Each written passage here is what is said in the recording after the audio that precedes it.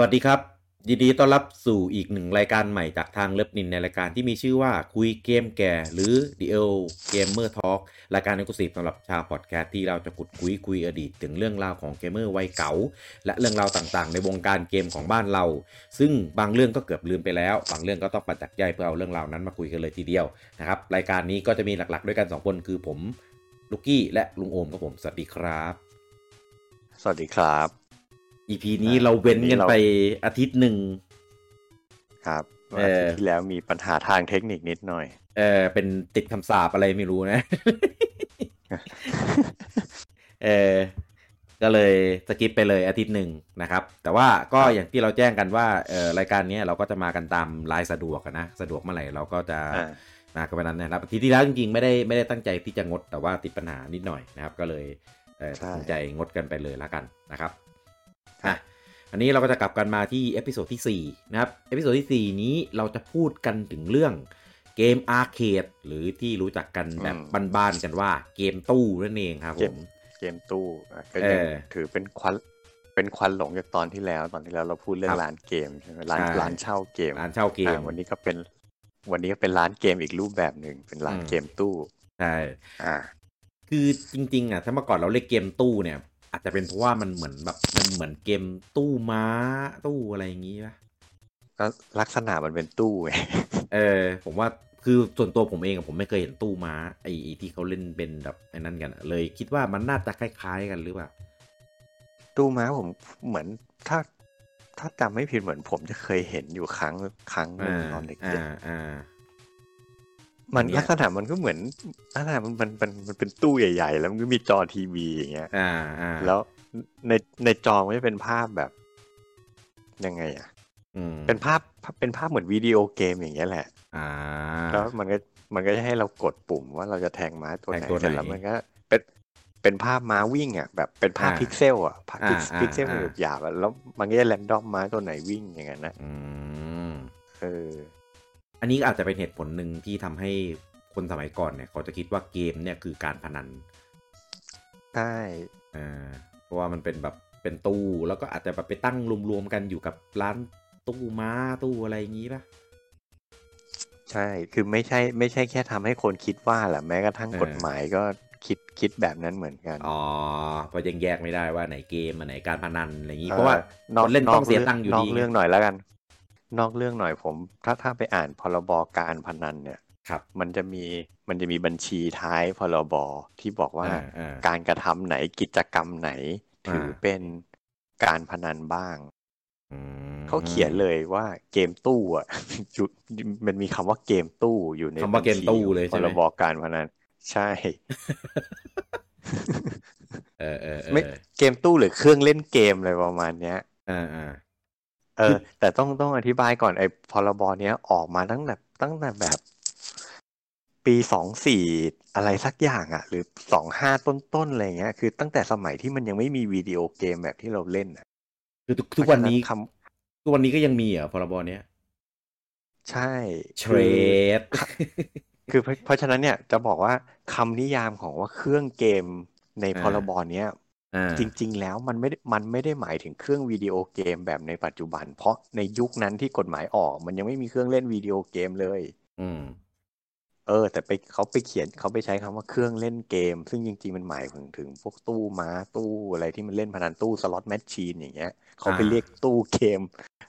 แล้วพอตอนหลังมีวิดีโอเกมออกมา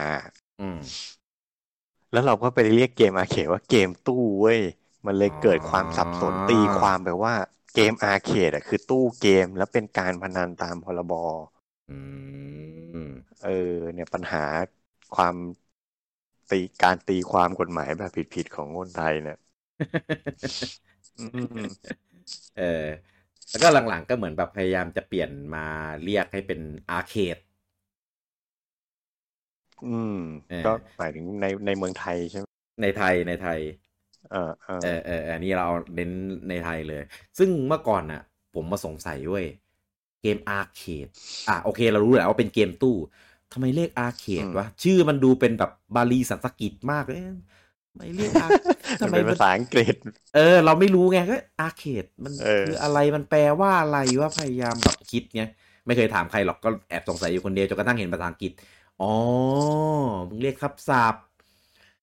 เพราะว่าเพราะว่ามันอาร์เคดแบบไทยอะอาร์เคดสะกดแบบเป็นขอไข่ต่อเต่าจริงๆมันจริงอาร์เคด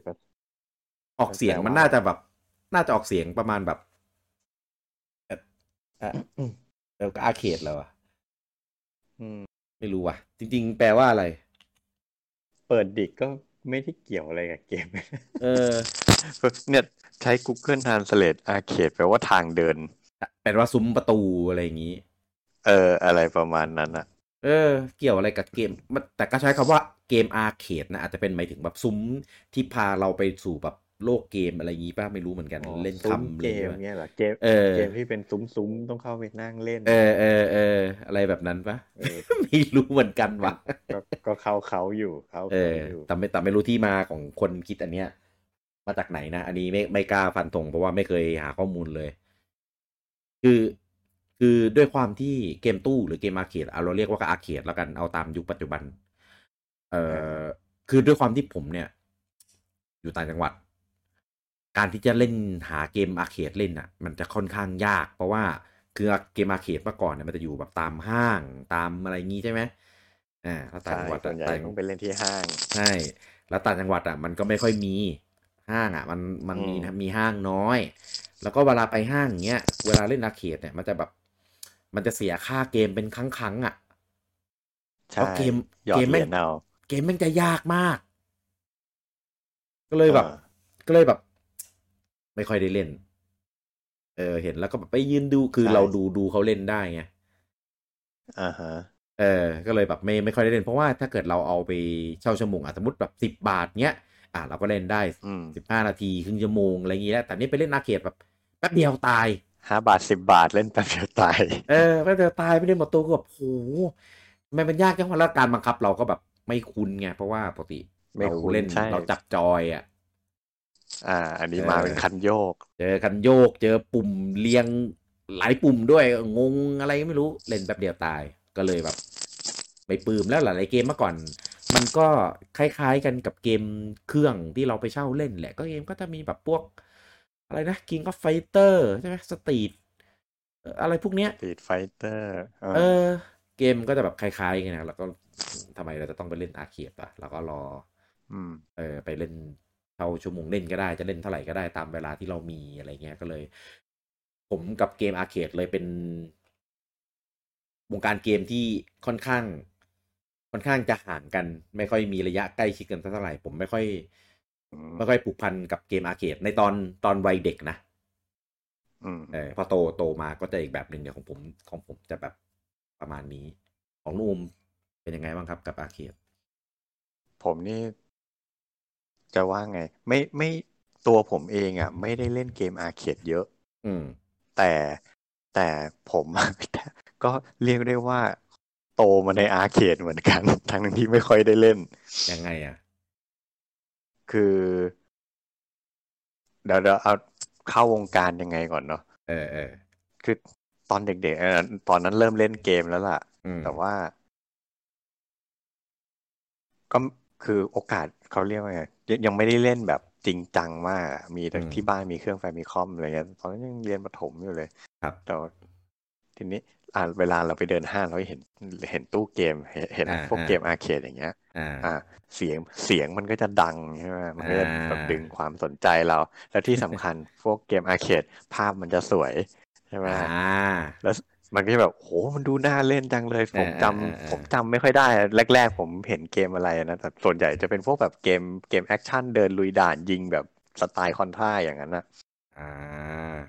หรือไม่ก็แบบโจแอนแม็กอะไรไอเกมที่เป็นแบบมนุษย์ยุคหินนะทีนี้แรกๆด้วยความที่เราก็ไม่เคยเล่นเราก็ไม่กล้าแต่แบบพอไปห้างบ่อยๆเราเห็นทุกวันอะไรเงี้ยแล้วก็เฮ้ยมันก็เหมือนโดนป้ายยาอยากเล่นไว้อะไรเงี้ยทีนี้เราก็จะเล่นเราก็ต้องขอตังค์แม่ใช่ไหมจริงๆแรกๆแม่ก็ไม่ค่อยอยากให้เล่นด้วย2 สาเหตุหลักๆ1คือมันเสียตังค์ใช่ไหมเสียตังค์ 2คือเขาต้องมายืนรอเราเล่นอืมแม่ก็ไม่ค่อยอยากให้เล่นเท่าไหร่ทั้งที่ในความเป็นจริงอ่ะไอ้ประเด็นเสียตังค์อ่ะผมกลับมองคิดว่าหยอด5 บาทเนี่ยเล่นเกมได้แป๊บนึงเนี่ยจริงๆแล้วอ่ะคุณกี้เห็นไอ้พวกของเล่นเด็กเล็กๆไหมไอ้แบบพวกที่มันเป็นเครื่องบินเป็นมอเตอร์ไซค์เป็นรถที่แบบหยอดเหรียญแล้วมันก็โยกให้เด็กนั่งอ่ะอ๋อเออเออเออมาหยอดอาร์เคดก็ไม่ต่างกันเมื่อวาน เหมือนก็เหมือนกันนะจริงๆแล้วใช่ไหมถ้าแบบตอนลูกเล็กๆตอนผมเล็กๆแม่ยังหยอดให้ผมนั่งเลยทำไมผมโตแล้วหยอด5 บาทให้ผมเล่นเกมไม่ได้วะอะไรเงี้ย เออเออ แต่จริงๆประเด็นคือเขาขี้เกียจรอเรื่องของเรื่องอืมเออจนก็เลยไม่ค่อยมีโอกาสได้เล่นนะแรกๆอ่ะจนกระทั่งสตรีทไฟเตอร์บูมนั่นแหละมันสตรีทไฟเตอร์2มันจะมาบูมในเมืองไทยอันนี้ผมจำได้แม่นเลยคือมันมาบูมตอนที่ผมขึ้นม.1พอดีเว้ยจบป.6มันเป็นช่วงปลายของป.6อ่ะแล้วคาบเกี่ยวจะขึ้นม.1เพราะฉะนั้นมันเป็นช่วงพอขึ้นมัธยมอ่ะแม่ผมเริ่มปล่อยผมออกจากบ้านแล้วเขาให้ผมนั่งรถเมล์ไปเรียนเองอะไรเงี้ยผมก็จะหลังเลิกเรียนผมก็จะแวบไปร้านเกมได้ไปอาร์เคดได้ทีเนี้ยผมมันเล่นไม่เป็นหรอกคือผมเล่นแรกๆผมเล่นสตรีทไฟเตอร์ห่วยมากจอยโยกนี่ผมเล่นไม่ได้เลยผมไม่เคยผมไม่เคยกดโชริวเคนติดอะตอนเล่นอาร์เคดอะแต่ว่าผมมีเพื่อนสนิทแก๊งเพื่อนสนิทผมเนี่ยมีอยู่3-4 คนมันเล่นเกมไฟติ้งเก่งทุกคนเรียกว่าแบบเป็นตัวท็อปของย่านบางนาเลยอะเพื่อนผมอะจริงนั่นแหละแล้วคือมันก็ไปเล่นกันทุกวันผมก็ตามไปดูมันเล่นไงทีนี้ก็เล่นกับมันไม่ได้ด้วยเพราะมันเก่งมากผมสู้มันไม่ได้อะผมก็ก็ได้แต่ยืนดูมันเล่นไว้แล้วก็จำวิธีเล่นมันว่ามันเล่นกันยังไงแล้วแต่สุดท้ายผมก็กดโชริวเคนไม่ติดอยู่ดีกดยากกดยากโชริวเคนกดยากมากเลยคือแบบแต่ว่าด้วยคือฝีมือ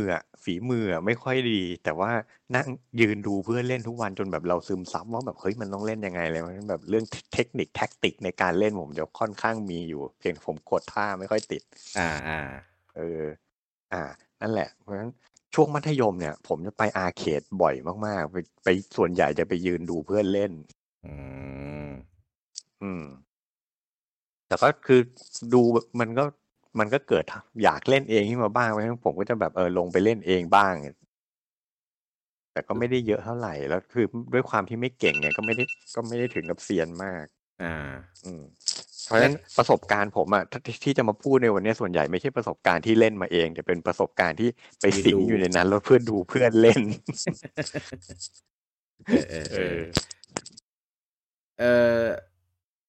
เวลาลุงอมไปเล่นครั้งแรกเนี่ยรู้สึกแบบอายรู้สึกแบบเขินนะแบบกดแล้วแบบมีคนมาดูยืนดูเรามีคนมาแบบรอต่อคิวเล่นจากเราอะไรเงี้ยไม่อ่ะผมไม่ได้สนใจคนอื่นอ่ะผมสนใจแต่ผมสนใจแต่คันโยกนี่แหละเพราะมันแบบมันไม่คุ้นเลยอ่ะผมเล่นครั้งแรกๆนี่แบบปุ่มกดก็ไม่คุ้นตบกดผิดกดถูกกดไม่โดนปุ่มบ้างแหละไปตบโดนตู้ไม่โดนปุ่มอะไรเงี้ยมันจะออกเป็นลนๆด้วยนะผมไม่ชอบอ่ะครั้งแรกคนที่ผมเล่นอะไรเกมผมจำได้ว่าแม่งแบบโคตรเขินเลยแบบคนมารอดูคือเราก็ต่อคิวอยากเล่นใช่ไหมล่ะแล้วคนมาแบบยืนรอดูทั้งคนแบบที่เขามาชอบดูอย่างเดียวคนที่แบบรอเล่นต่อจากเราต่อคิวกันอะไรเงี้ยผมเล่นแล้วแบบมันโดนกดดันอ่ะเล่นแล้วใช่มันจะเป็นที่สาธารณะไงแล้วแบบเวลาเราตายหรือเราเล่นพลาดเงี้ยเราก็จะแบบคิดเล็กคิดมากอะแบบโอ้คนข้างหลังแม่งต้องเยาะเย้ยเราแน่ๆเลยอะไรเงี้ยใช่ใช่ใช่ใช่แต่ผมยังไม่เคยถึงขั้นแบบมีคนมายืนด่าอยู่ข้างหลังนะอ๋อมันก็คงไม่ด่าให้เราได้ยินหรอกแต่มันก็ไปด่ารับหลังมีแต่เราคิดไปเองอะ ช่วงนั้นลุงอมเล่นอะไรบ้างอะเกมอาร์เคดส่วนใหญ่เป็นเกมไฟติ้งหมดเลยเพราะมันเป็นยุคที่เกมไฟติ้งบูมมากๆไงแล้วเพื่อนผมก็เล่นเก่งไงมันก็จะเล่นในเกมไฟติ้งผมก็นั่นแหละซึมซับไปกับเพื่อนน่ะแล้วเนาะถ้าที่แบบที่เล่นบ่อยๆเลยก็นั่นแหละสตรีท2ใช่ไหมยุคเดียวเพราะยุคนั้นพอสตรีท2ดัง SNK ก็ออกเกมต่อสู้มาแข่งมันก็เริ่มตั้งแต่ตำนานกาโล่Fatal Fury แล้วก็มาเป็นพอ Fatal Fury แล้วก็มาเป็น Art of Fighting ใช่ไหมแล้วก็มี World Hero เคยเล่นปะไม่เคยWorld Hero นี่จะเกมฮาๆหน่อยมันเป็นแบบพวกเขาเรียกว่าจอมยุทธจากแต่ละประเทศอะไรเงี้ยพวกศิลปะการต่อสู้ประจำชาติแต่มันจะเกาๆหน่อยนะ ตามสไตล์ SNK อะไรประมาณเนี้ยแต่ว่าไอพวกของ SNK เนี่ยจะไม่ค่อยได้เล่นเพราะว่าเราไม่คุ้นแล้วคือที่เล่นสตรีทไฟเตอร์ได้เนี่ยเพราะช่วงที่มันเข้ามาดังในประเทศไทยใหม่ๆหนังสือเกมทุกค่ายจะต้องแบบออกคู่มือการเล่นสตรีทไฟเตอร์2ใช่ไหมเมื่อกี้เคยเห็นมาหนังสือสอนกดท่าสอนเทคนิคสอนแท็กติกในการเล่นอะไรเงี้ยตัวไหนต้องเล่นยังไงโอ้ยผมบ้ามากทั้งที่ตัวเองเล่นไม่เป็นนะแต่ผมมีหนังสือสตรีทไฟเตอร์เยอะมากๆผมซื้อเยอะมากผมชอบสุดๆเลยคือแบบแค่ได้อ่านหนังสือข้อมูลแล้วก็ยืนดูเพื่อนเล่นแม่งก็โคตรมีความสุขแล้วตอนนั้นไม่ได้เล่นเองด้วยซ้ำแบบอินมากการกดท่าอะไรอย่างนี้ใช่นี่พอเป็นเกมของ SNK มันไม่ได้ดังขนาดนั้นเพราะมันจะไม่มีหนังสือแล้วเราจะไม่อินกับมันเท่าไหร่แล้วเกม SNK ยากด้วยส่วนใหญ่คือความเรียกว่าความเคี่ยวของร้านคือ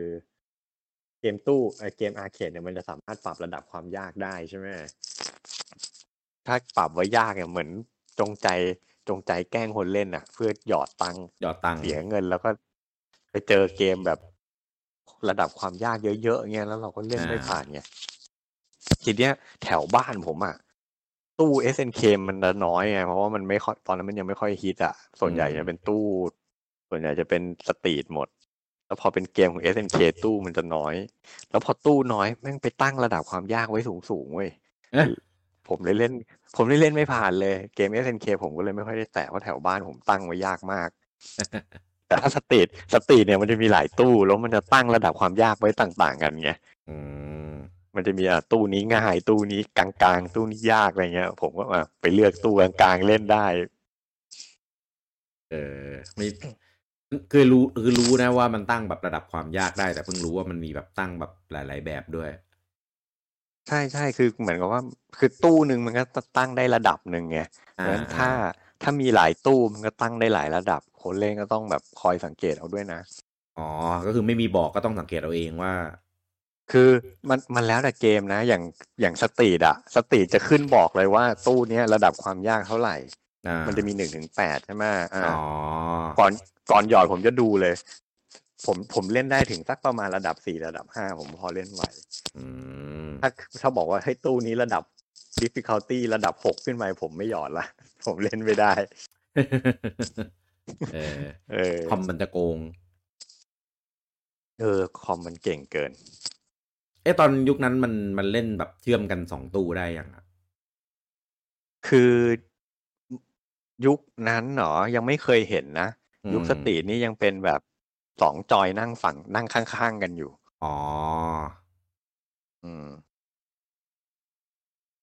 พอดีตอนเนี่ยต่อไม่เป็นไรคุณกี้คือจะบอกว่าที่แถวบ้านผมที่เล่นเนี่ยแรกๆเลยมันจะมีห้างเล็กๆชื่อ December โอ้โหห้างอะไรวะเนี่ยนั่นแหละมันลักษณะมันจะเหมือนพวกแบบอะไรคือจริงๆมันเป็นซูเปอร์มาร์เก็ตมันเหมือนมันเหมือนโลตัสเหมือนบิ๊กซีสมัยเนี้ยแต่มันไม่ได้ใหญ่ขนาดนั้นคือธุรกิจหลักมันคือซูเปอร์มาร์เก็ตแล้วมันก็จะมีพื้นที่รอบๆซูเปอร์ให้เช่าเปิดร้านมันก็จะมีร้านอาหาร ขายของกระจุกกระจิกนิดหน่อยอะไรเงี้ยครับแล้วนี้มันก็จะมีมุมนึงเป็นร้านเกมแล้วมันก็จะมีเกมอาร์เคดอยู่นิดหน่อยประมาณแบบไม่ถึง10 ตู้อ่ะนั่นน่ะเป็นสถานที่แรกที่ผมได้เจอเกมอาร์เคดอันนี้ผมบ้านอยู่บางนานะเกิดใครอยู่บางนาน่าจะรู้จักกันบ้างแหละถ้าเป็นคนใช่ถ้าคนวัยเดียวกันนะคนฟังรายการเราต้องรู้จักอยู่แล้วล่ะถ้าเกิดถ้าอยู่แถวบางนาห้างดีเซมเบอร์แล้วพอตอนหลังมันก็มีอิมพีเรียลบางนามาเปิดอิมพีเรียลบางนานี่ทำไมความจำผมเลือนลางจังผมจำได้แหละว่ามันมีเกมอาร์เคดแต่ผมไม่ค่อยได้ไปเล่นที่นั่นอยู่ตรงไหนอิมพีเรียลบางนามันโลเคชั่นมันจะเลยตรงอินเด็กไม่ใช่อินเด็ก SB อ่ะตึกที่เป็น SB เฟอร์นิเจอร์อ่ะเดิมมันเป็น Imperial มาก่อนแล้วพอ Imperial เจ๊งก็ SB มาเช่าตึกต่อคือมันเปิดก่อนเซ็นทรัลบางนาคือแต่ก่อนบางที่ถนนบางนาตราดเนี่ย Imperial บางนานี่คือห้างที่เจ๋งที่สุดละเพราะเซ็นทรัลยังไม่เปิดมันก็มีเกมอาร์เคดอยู่นิดหน่อยแหละแต่ผมไม่ค่อยได้ไปเล่นเท่าไหร่ตอนนั้นยังเด็กเกินไปจนกระทั่งเซ็นทรัลบางนาเปิดนี่แหละผมขึ้นมัธยมพอดีแล้วที่เซ็นทรัลบางนามีร้านเกมอาร์เคด3 ร้านใหญ่มากๆรวมกันแบบเป็น100 ตู้อ่ะ3 ร้านนี้รวมกันอ่ะใหญ่มากใช่เลยแบบนั่นแหละผมโตเซ็นทรัลบางนาแล้วก็ไปอาร์เคดแทบทุกวันต้องมีอันนี้ด้วยดิถ้าอย่างเงี้ยอะไรนะมาริโอแลนด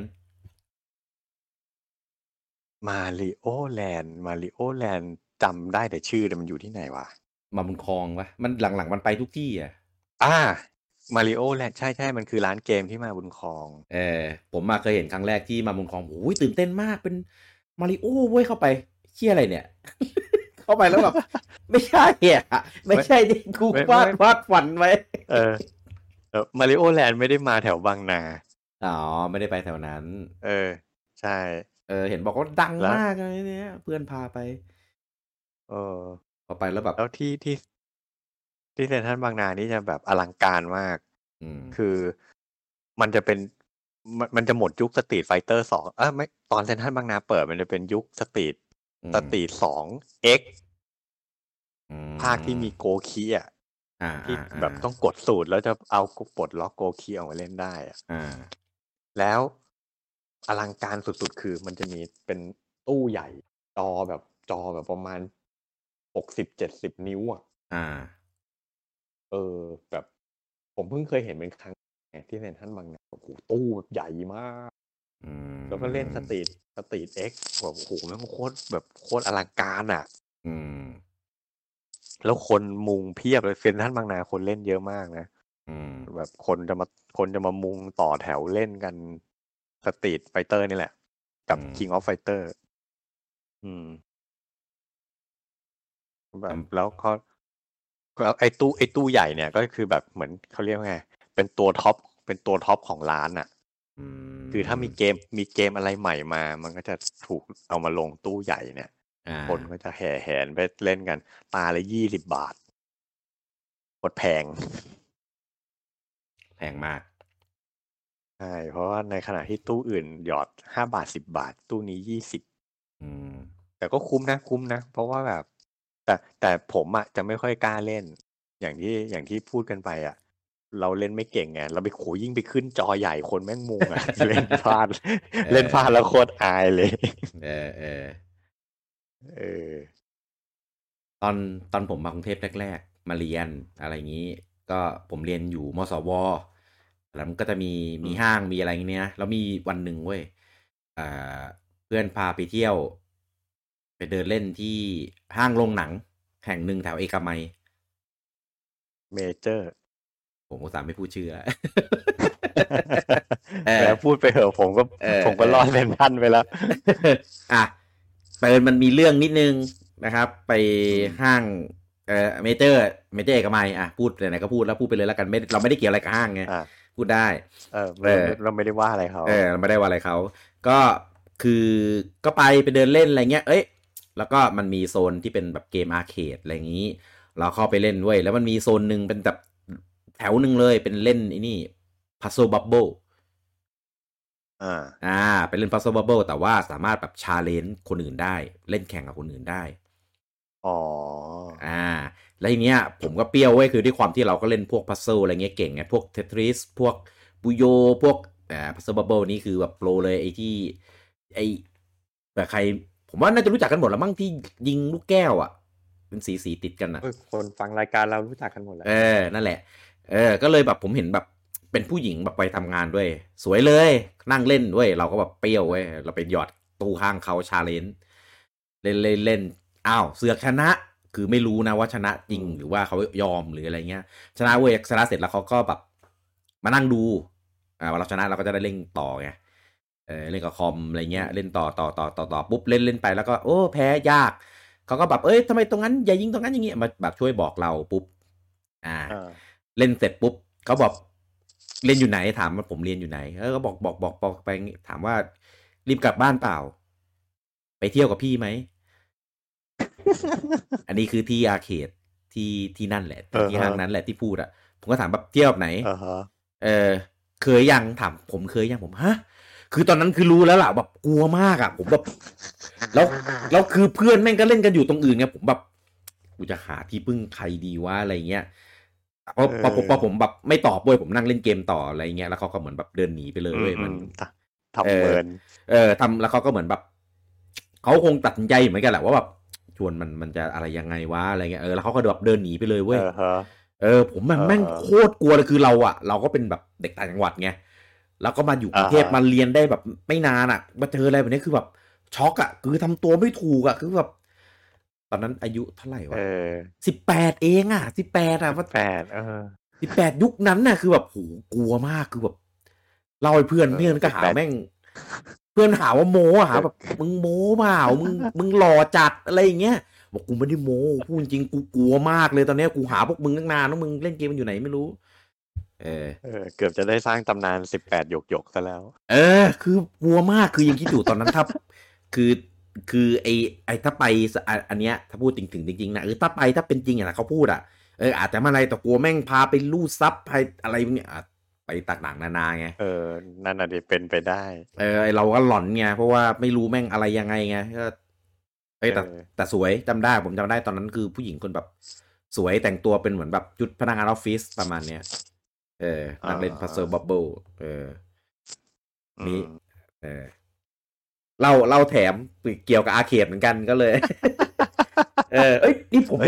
ไม่เคยเล่าให้ใครฟังเลยนะนอกจากเพื่อนที่มหาลัยที่เรียนด้วยกันตอนนั้นแต่เนี่ยเป็นอย่างหนึ่งที่เกมอาร์เคดเนี่ยถูกสังคมมองว่าเป็นสถานที่ที่อโคจรใช่ไหมสมัยนั้นมั่วสุมเป็นแหล่งมั่วสุมซึ่งตอนแรกอ่ะแม่ผมก็ไม่ชอบให้ผมไปผมก็แบบทำไมว่าแค่เป็นนั่งเล่นเกมเราไม่ได้ไปทำอะไรไม่ดีสักหน่อยอะไรเงี้ยด้วยความเป็นเด็กใสซื่อไงครับแต่ก็จนโดนกับตัวจริงมีเหมือนกันโดนไถ่ตังโดนไถ่ตังโดนไถ่ตังเป็นแบบคืออย่างนี้นักเลงอะไรใช่แถวมันจะมีครั้งแรกที่โดนไปเวิลด์เทรดตอนนั้นเซ็นทรัลเวิลด์ยังเป็นเวิลด์เทรดที่เวิลด์เทรดก็จะมีร้านอาร์เคดใหญ่มากเหมือนกันนั่นแหละผมไม่ได้ไปเองเพื่อนแม่งอยากไปอย่างที่บอกเพื่อนมันแบบด้วยความที่มันชอบเล่นมากแล้วมันเก่งไงมันก็จะแบบเฮ้ยตะเว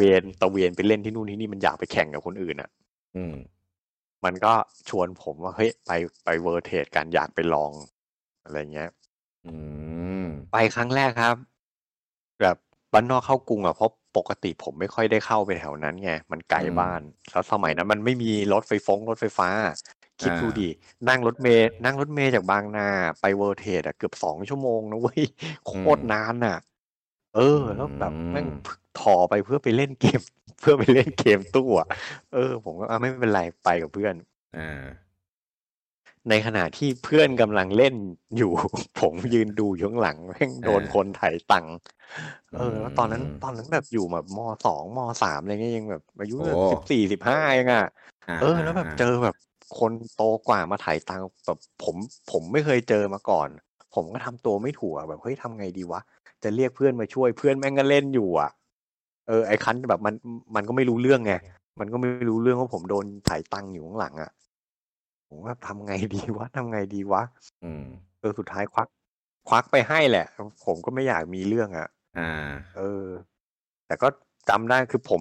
ไม่ค่อยมีตังค์อยู่แล้วตอนนั้นผมก็ให้ไปแบบไม่กี่10 บาท20 บาทหรือไงนะเป็นประสบการณ์ครั้งแรกเลยที่โดนถ่ายตังค์แล้วก็โดนในร้านตู้เกมอย่างที่แม่กลัวจริงๆอะไรเงี้ยก็แล้วเราก็เลยแบบเริ่มเขาเรียกว่าไงเริ่มรู้จักความมุมมืดของสังคมว่ามันมีอะไรแบบนี้ด้วยเว้ยมันจริงๆมันเทียบได้กับการปล้นกันเลยนะยืนอยู่ดีๆแม่งมาถ่ายตังค์เนี่ยมันคือการปล้นกันเลยนะใช่แต่คือมันก็ทำให้เราเรียนรู้นะทีนี้พอโตขึ้นมาหน่อยตอนเรียนม.ปลายอยู่เซ็นทรัลบางนาอันนี้ถิ่นผมละแต่ว่าคือเท้าความก่อนแถวเซ็นทรัลบางนาเนี่ยมันจะมีแก๊งนักเลงอยู่แก๊งหนึ่งซึ่งผมอ่ะไม่เคยเห็นตัวจริงนะแต่ผมแค่ได้ยินข่าวมาว่ามันจะมีแก๊งนักเลงอยู่แก๊งหนึ่งเขาตั้งชื่อแก๊งว่าแก๊งอาปาเช่โอ้โห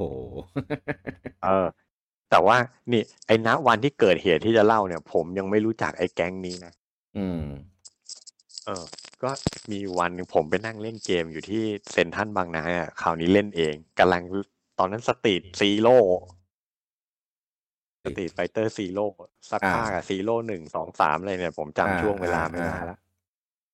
นั่งเล่นอยู่ตอนนั้นผมเรียนม.ปลายแล้วนะแม่งมีเด็กแบบเด็กโปกเลยอ่ะ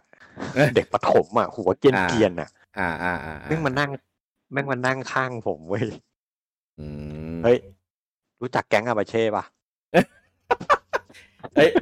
มันเหมือนแก๊งมังกรฟ้าอะไรตอนนี้ อะไรอย่างนั้นนะรู้จักแก๊งอาบาเช่ป่ะผมนั่งเล่นเกมอยู่เว้ยผมแบบคิดในใจแบบอะไรวะมึงเด็กที่ไหนวะอะไรเงี้ยแม่งมาแบบแล้วแม่งก็ชวนกูคุยทำไมวะอะไรเงี้ยแล้วผมกำลังเล่นเกมอยู่ผมกำลังแบบสมาธิอยู่กับเกมอ่ะผมก็ไม่สนใจมันเว้ยผมก็ไม่ตอบมันก็แบบพยายามมาสะกิดอ่ะเฮ้ยรู้จักแก๊งอาบาเช่ป่ะผมว่าแบบไม่รู้จักกูอยู่แก๊งอาบาเช่แล้วก็มาถ่ายตังค์แหละเอามา5 บาทดิโอ้โหจะถ่ายกูทั้งทีถ่ายกูแค่5 บาทเองเหรอโคตรกระจอกไม่คือเอางี้มารู้ทีหลังอ่ะว่าจริงๆแก๊งเนี้ยมันใหญ่แล้วแบบแม่งน่ากลัวเว้ยเพียงแต่ว่าไอตอนนั้นอ่ะไม่รู้จักไงไอคนที่มาแม่งเป็นเด็กโปกอ่ะผมก็แบบด้วยความซื่ออ่ะไม่รู้จักเว้ยแล้วมันก็เอามา5 บาทดิไม่ให้แล้วมันก็พยายามนั่งพูดอยู่อย่างนั้นอ่ะ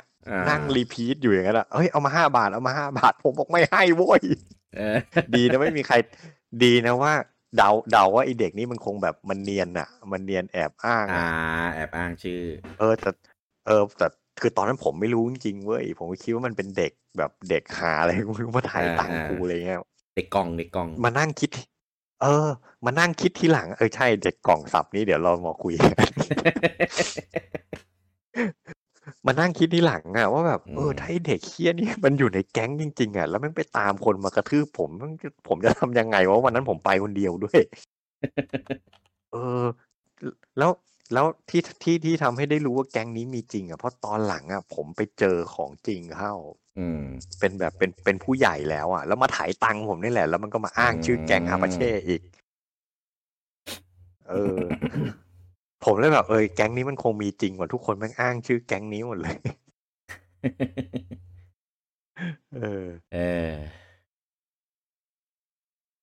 เด็กกล่องเด็กกล่องใช่ไหมรู้สึกทำไมถึงเรียกเด็กกล่องเด็กกล่องคืออะไรก่อนมันก็เป็นน่าจะเป็นกลุ่มเด็กเหมือนที่ลุงโอมพูดอ่ะอันนี้ผมจะมีอีกชื่อหนึ่งที่เรียกเด็กนี้คือว่าเรียกว่าเด็กแบบเด็กแดง คือจริงๆแม่งโคตรเลสิตเลยอะคำพวกเนี้ยคือไม่ค่อยอยากใช้อะแต่ว่าแต่เข้าใจใช่ไหมเวลาแบบเวลาห้างมีอีเวนต์หรือว่าในเซเว่นหรือว่าในในแบบโซนอะไรตามห้างที่เป็นแบบโซนมือถืออะไรพวกเนี้ยก็จะมีเด็กพวกเนี้ยแบบไปยืนเล่นไปอะไรพวกนี้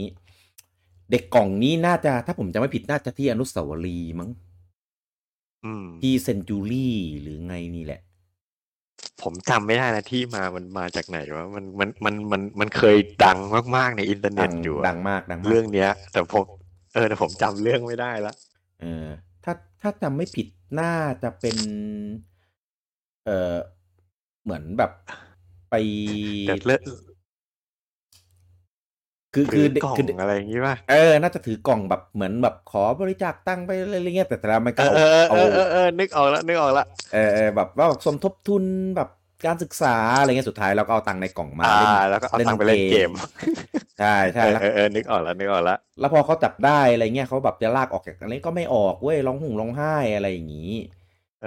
รู้สึกมันแล้วก็แบบร้องไห้โวยวายทำให้แบบเหมือนแบบคนแบบมาแกล้งเด็กอะไรน่าจะประมาณนี้มั้งเหมือนแบบไปแล้วก็ไปแบบชอบไปท้าแข่งกับคนอื่นเขาแล้วแพ้แล้วก็จะแบบร้องไห้โวยวายอะไรอย่างเงี้ยมั้งก็เลยเป็นแบบเป็นดราม่าเป็นประเด็นขึ้นมาใ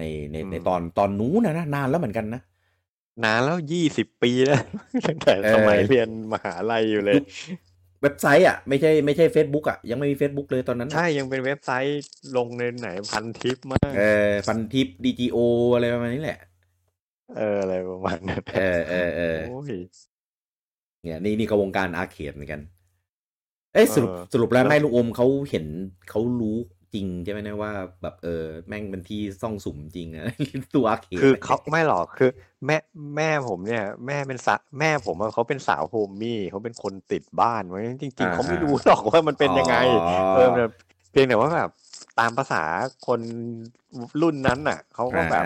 เขาก็เหมารวมไปไงโหสถานที่เลยแม่งมืดเสียงดังๆแล้วคนมาอยู่เยอะๆอะไรเงี้ยแล้วกิจกรรมที่ทำก็เป็นสิ่งที่คนรุ่นนั้นเขา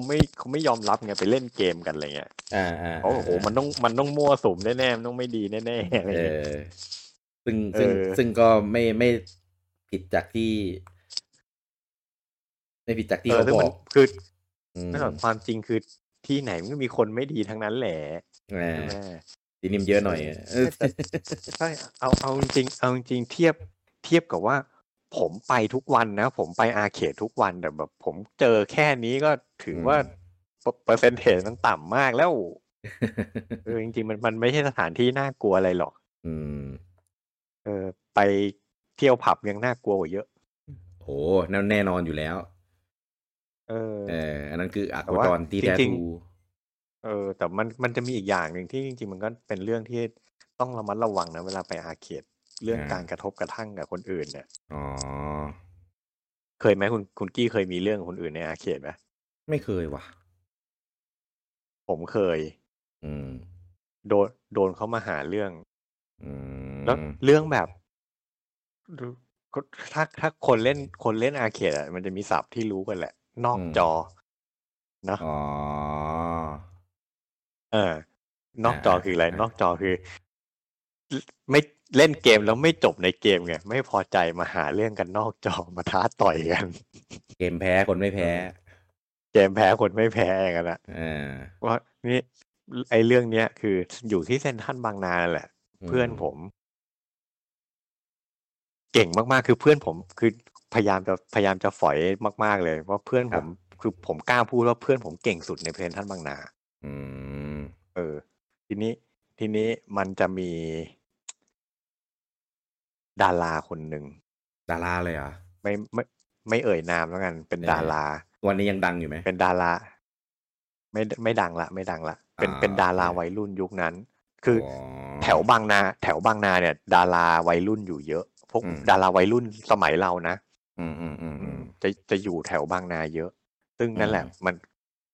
เดินเซ็นทรัลบางนาจะเจอดาราบ่อยมากเพราะบ้านเขาอยู่แถวนั้นนั่นแหละมีอยู่วันหนึ่ง อีดาราคนเนี้ยก็มาเล่นซึ่งเรื่องของเรื่องคือเพื่อนผมนั่งเล่นอยู่ก่อนแล้ว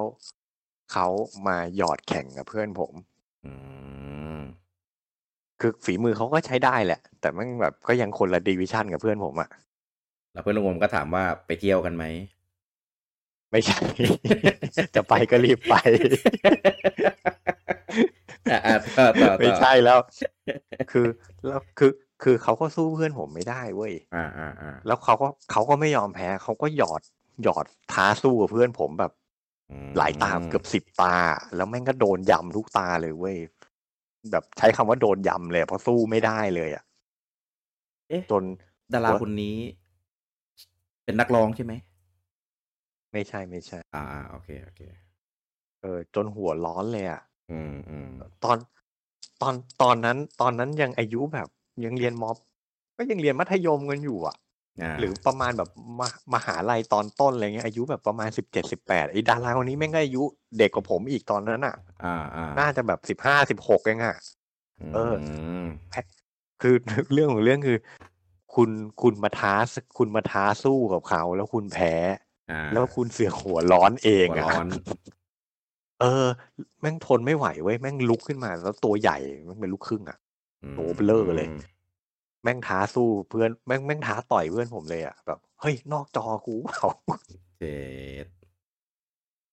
แต่เพื่อนผมอ่ะจริงๆเพื่อนผมก็ตัวใหญ่มากแต่ว่ามันเป็นคนแบบมันเป็นคนเงียบๆแล้วมันไม่พูดมันไม่อะไรกับใครอ่ะขนาดแบบคนมายืนท้าต่อยมันอ่ะแบบเฮ้ยมึงต่อยกับกูเปล่าเพื่อนผมแม่งไม่สนใจอ่ะเล่นเกมต่อไอ้นั่นก็เยลเฮ้ยมึงมาต่อยกับกูมาต่อยกับกูเพื่อนผมแม่งไม่สนใจอ่ะสุดท้ายเลยหัวร้อนเดินออกจากร้านไปเองตลกดีเหมือนกันนี่ระหว่างที่ลุงผมพูดนี่ผมพยายามนึกเลยนะว่าใครวะอะไรนึกตลอดเลยเดี๋ยวไปบอกกันหลังใหม่เลยโอเคได้พูดออกอากาศมันไม่ดีไม่ดีพลาดพิงตัวคนอันนี้เดี๋ยวมีปัญหาแน่นั่นแหละมันก็จะยังโชคดีนะว่าเขายังพยายามหาเรื่องแค่เพื่อนผมเพราะผมไม่ยืนดูอยู่ข้างหลังเพื่อนผมแม่งไม่สนใจผมยังกลัวเลยแบบเอ้าเหี้ยมึงไม่คุยกับมันเดี๋ยวมันหันมาต่อยกูทำไงวะเนี่ยผ่าน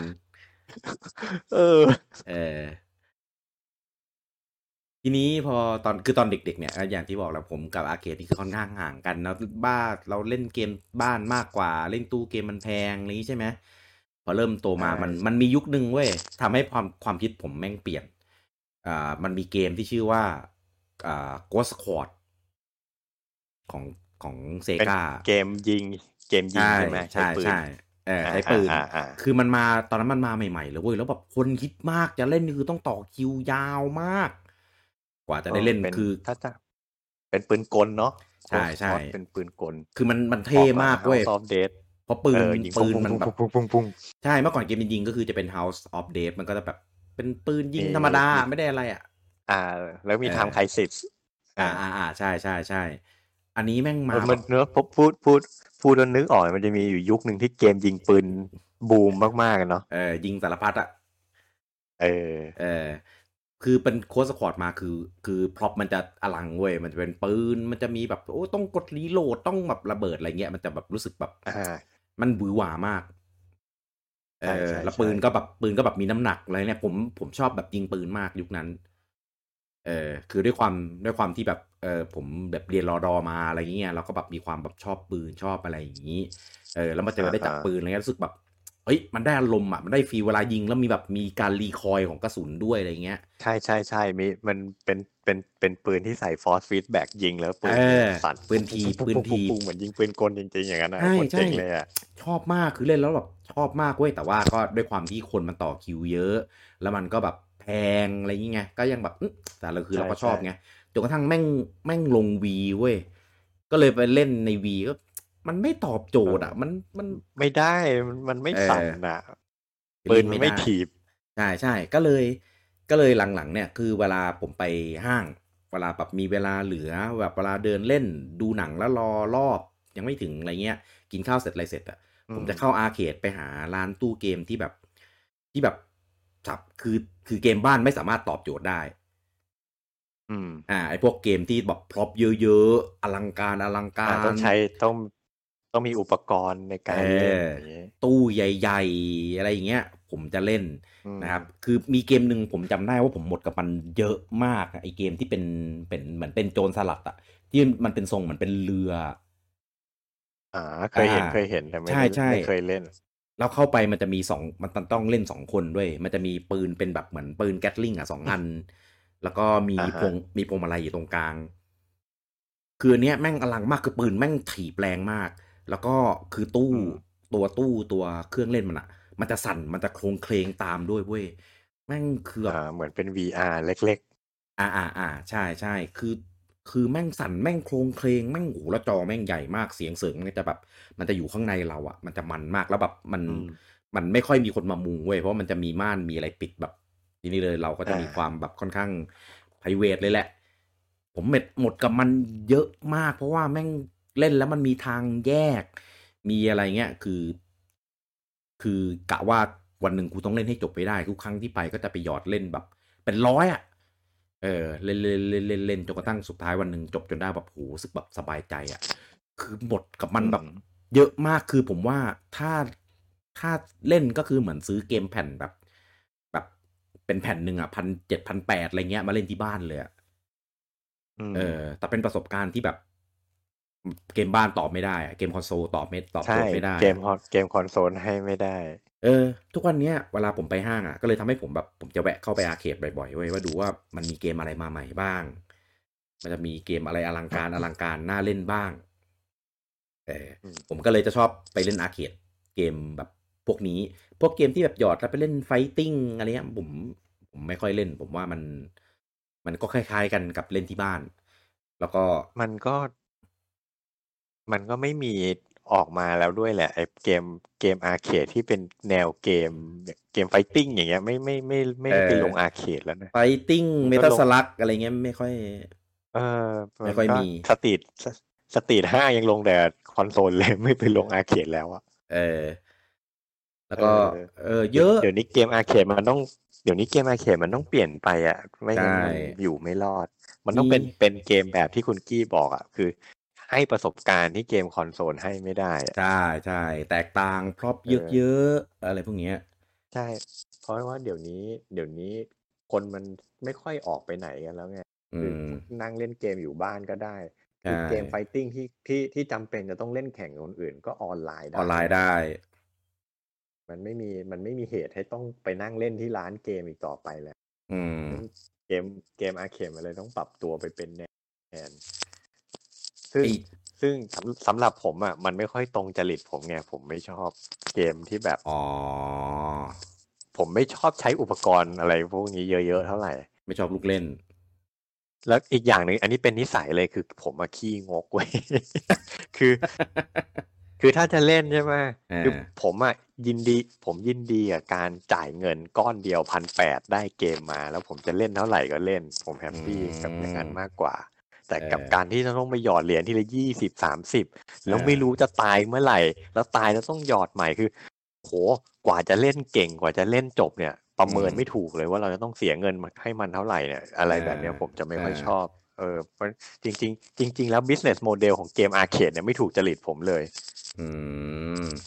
เพราะอย่างที่บอกกันแหละว่าตั้งแต่เด็กอ่ะใช่ตั้งแต่เด็กอ่ะผมไม่ค่อยเล่นผมจะไปยืนดูเพื่อนเล่นมากกว่าเพราะผมไม่ชอบการเสียเงินในลักษณะนี้ไงตอนเด็กก็ใช่ตอนเด็กผมก็เป็นเหมือนกันแต่พอโตมาคือประสบการณ์การเล่นอาร์เคดกับประสบการณ์เล่นคอนโซลมันไม่เหมือนกันแล้วไงคือเมื่อก่อนมันจะมีความแบบคล้ายๆกันแหละแต่ทีนี้พอมันแตกต่างแล้วผมเลยโอเคผมเลยรับได้กับมันยิ่งมันจะมีอันที่มันเป็นสเปซปองอะลุงโอมที่มันเป็นเหมือนเขาเรียกอะไรวะสเปซฮอกกี้ที่มันจะเป็นแบบมีเป็นเหมือนให้เราแบบเด้งเข้าโกของอีกฝั่งหนึ่งอะแล้วมันมีอันนึงทำมาเป็นแพ็กแมนลุงโอมพอเราเล่นไปสักพักหนึ่งเว้ยมันจะมีเป็นลูกเล็กๆไหลออกมาแบบหลายสิบแล้วลูกเลยแล้วยิงต่อยต่อกันมีเสียงมีแล้วโอ้ยสนุกมากคือตอนแรกอะไม่รู้เว้ยรู้สึกว่านึกว่ามันมีแค่เสียงแล้วก็เป็นธีมแพ็กแมนเฉย ก็เลยไปเล่นกันตอนนั้นพอเล่นปุ๊บไอ้อันเล็กๆแม่งไหลออกมาแบบเยอะมากคือแบบโหโคตรแปลกอะเล่นแล้วแบบชอบโคตรชอบเลยอีกเยอะไอ้พวกไอ้ยิงอะไรเงี้ยเยอะแล้วก็หลังๆมันเป็นแบบเป็นตู้ที่เล่นแล้วยิงเอาของซะเยอะอะไอ้พวกตกปลาเป็นมันเป็นแบบเอาทำตุ๊กตามันเป็นคล้ายๆกึ่งพนันซะเยอะอะผมก็เลยแบบเข้าไปแล้วก็เล่นน้อยลงไงเพราะว่าพวกนั้นมันได้ตังค์เยอะกว่าไงใช่ไม่แบบคือถ้าเป็นเกมคนเล่นเล่นจบก็เลิกอันนี้คนเล่นแล้วก็แบบคนก็จะติดอะไรอย่างเงี้ยแต่ผมก็กูอยากได้ของไงใช่ผมเลยไม่ค่อยได้ไปเล่นไงก็เลยหลังๆเข้าไปก็เล่นบ้างบางทีก็เล่นอยู่แบบแต่เกมเดิมอะไรเงี้ยแต่ก็ก็ยังเข้าอยู่เรื่อยๆเพราะว่าเดี๋ยวนี้ไม่รู้มันมีที่ไหนแล้วนะเพราะว่าแถวคือผมมาย้ายบ้านแล้วผมไม่ได้อยู่แถวบางนาแล้วแต่ว่าก็รู้แหละคือที่ร้านอาร์เคดที่เซ็นทรัลบางนามันปิดไปหมดแล้วปิดไปนานมากแล้วแหละตอนนี้ไม่มีให้เล่นละมาบุญครองยังมีตอนที่ผมเป็นมาบุญครองเหรอแทบทั้งชั้นเลยชั้น7อ่ะอ๋อเหรอใช่ผมไม่ชั้ได้ไปมานลงหนังบุญครองนานมากละชั้นลงหนังที่มันจะมีอะไรนะแอนิเมตใช่ไหมมีแอนิเมตแล้วโซนนั้นน่ะคืออาร์เคดทั้งฟลอร์เลยคือฝั่งหนึ่งเป็นของกินเป็นร้านอาหารเป็นแบบอะไรพวกเนี้ยอีกฝั่งหนึ่งคืออาร์เคดล้วนเลยคือแบบโอ้โหเยอะมากครั้งนั้นผมไปคือแบบโอ้โหละลานตามากอะไรไม่รู้เต็มไปหมดอะเดี๋ยวนี้ผมไม่รู้ด้วยซ้ำว่าเกมอาร์เคดสมัยเนี้ยมีเกมอะไรให้เล่นบ้างอ่ะผมคือแบบลาวงการมาเป็น10 ปีละก็ผมก็ไม่ค่อยรู้จักหรอกส่วนใหญ่ก็จะเป็นพวกเกมเต้นเกมดนตรีไฟติ้งตอนนี้ผมก็เล่นเกมแบบเอาฮาพูดถึงเนี่ยเกมอาร์เคดเองมันก็มียุคของมันเนาะเนี่ยยุคแรกๆที่ผมเห็นมันก็จะเป็นไอ้พวกเกมเดินยิงใช่ไหมแล้วก็มีเกมบีทเดมอัพเขาเรียกว่าอะไรวะเบลเบลแอคชั่นของแคปคอมมันจะตั้งชื่อแนวว่าเบลแอคชั่นคือเหมือนเดินไปตามทางเรื่อยๆไฟนอลไฟอ่ะไฟนอลไฟเดินไปตามทางเรื่อยๆแล้วก็ต่อยเป็นบีทเดมอัพอย่างนั้นเนาะแล้วต่อมาก็เป็นเกมไฟติ้งสตรีทไฟเตอร์ใช่ไหมพอไฟติ้งจะบูมอยู่นานมากพอเริ่มซาเกมเต้นเริ่มมาละเกมเต้นมาชูตติ้งมาแดนเร็วไม่ใช่ก่อนจริงๆมันจะมีช่วงเกมยานเกมชูตติ้งเนี่ยก็จะแบบแทรกมาเรื่อยๆเนาะมันไอเกมยานแบบบุลเลตเฮลแบบนั้นใช่ใช่ไหมแล้วพอมาเป็นเกมเต้นแล้วก็เป็นเกมยิงปืนพอตอนหลังก็จะเริ่มเป็นเกมที่แบบมีเกมขับรถใช่พวกของเซกาทั้งหลายเดโทนาสกัตเลสอะไรอย่างเงี้ยเนอะมันก็แนวประมาณนี้พวกเกมอาร์เคดมันก็แบบเป็นยุคของมันว่าแนวไหนบูมมันก็จะมีออกมาเต็มไปหมดเลยตามเทรนด์ใช่นี่พอพูดถึงเกมขับรถเซนทรัลบางนาคือผมไม่รู้ว่าร้านเจ้าของร้านนี่แบบน่าจะต้องแบบอินกับวิดีโอเกมมากอ่ะเกมอะไรใหม่เกมอะไรฮิตมาหมดนะที่เซนทรัลบางนามีให้เล่นหมดเลยเดโทน่าเดี๋ยวนะที่เซนทรัลบางนาหรือที่ซีคอนกันซีคอนมั้งซีคอนสแควร์สินครินทร์เดโทน่าไม่ใช่เซนทรัลบางนาถูกแล้วเดโทน่าจอใหญ่แบบ50-60 นิ้วอย่างเงี้ย4หรือ6ตู้เรียงกันอันนี้คือที่แข่งกันได้แล้วแบบจอใหญ่อ่ะแบบโหโคตรอลังการอ่ะแบบคนมันต่อคิวเล่นกันแบบแล้วก็มีช่วงหนึ่งไงที่เป็นไอเนี่ย Initial D อ่ะ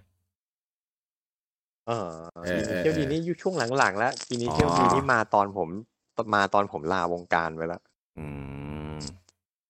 คือตั้งแต่เข้ามหาลัยอ่ะผมไม่ได้ไปอาร์เคดอีกเลยเพราะว่าผมเรียนคนละที่ไอ้เพื่อนผมเรียนคนละที่ไอ้เพื่อนคนนั้นไงแล้วก็ไม่ค่อยได้เจอกัน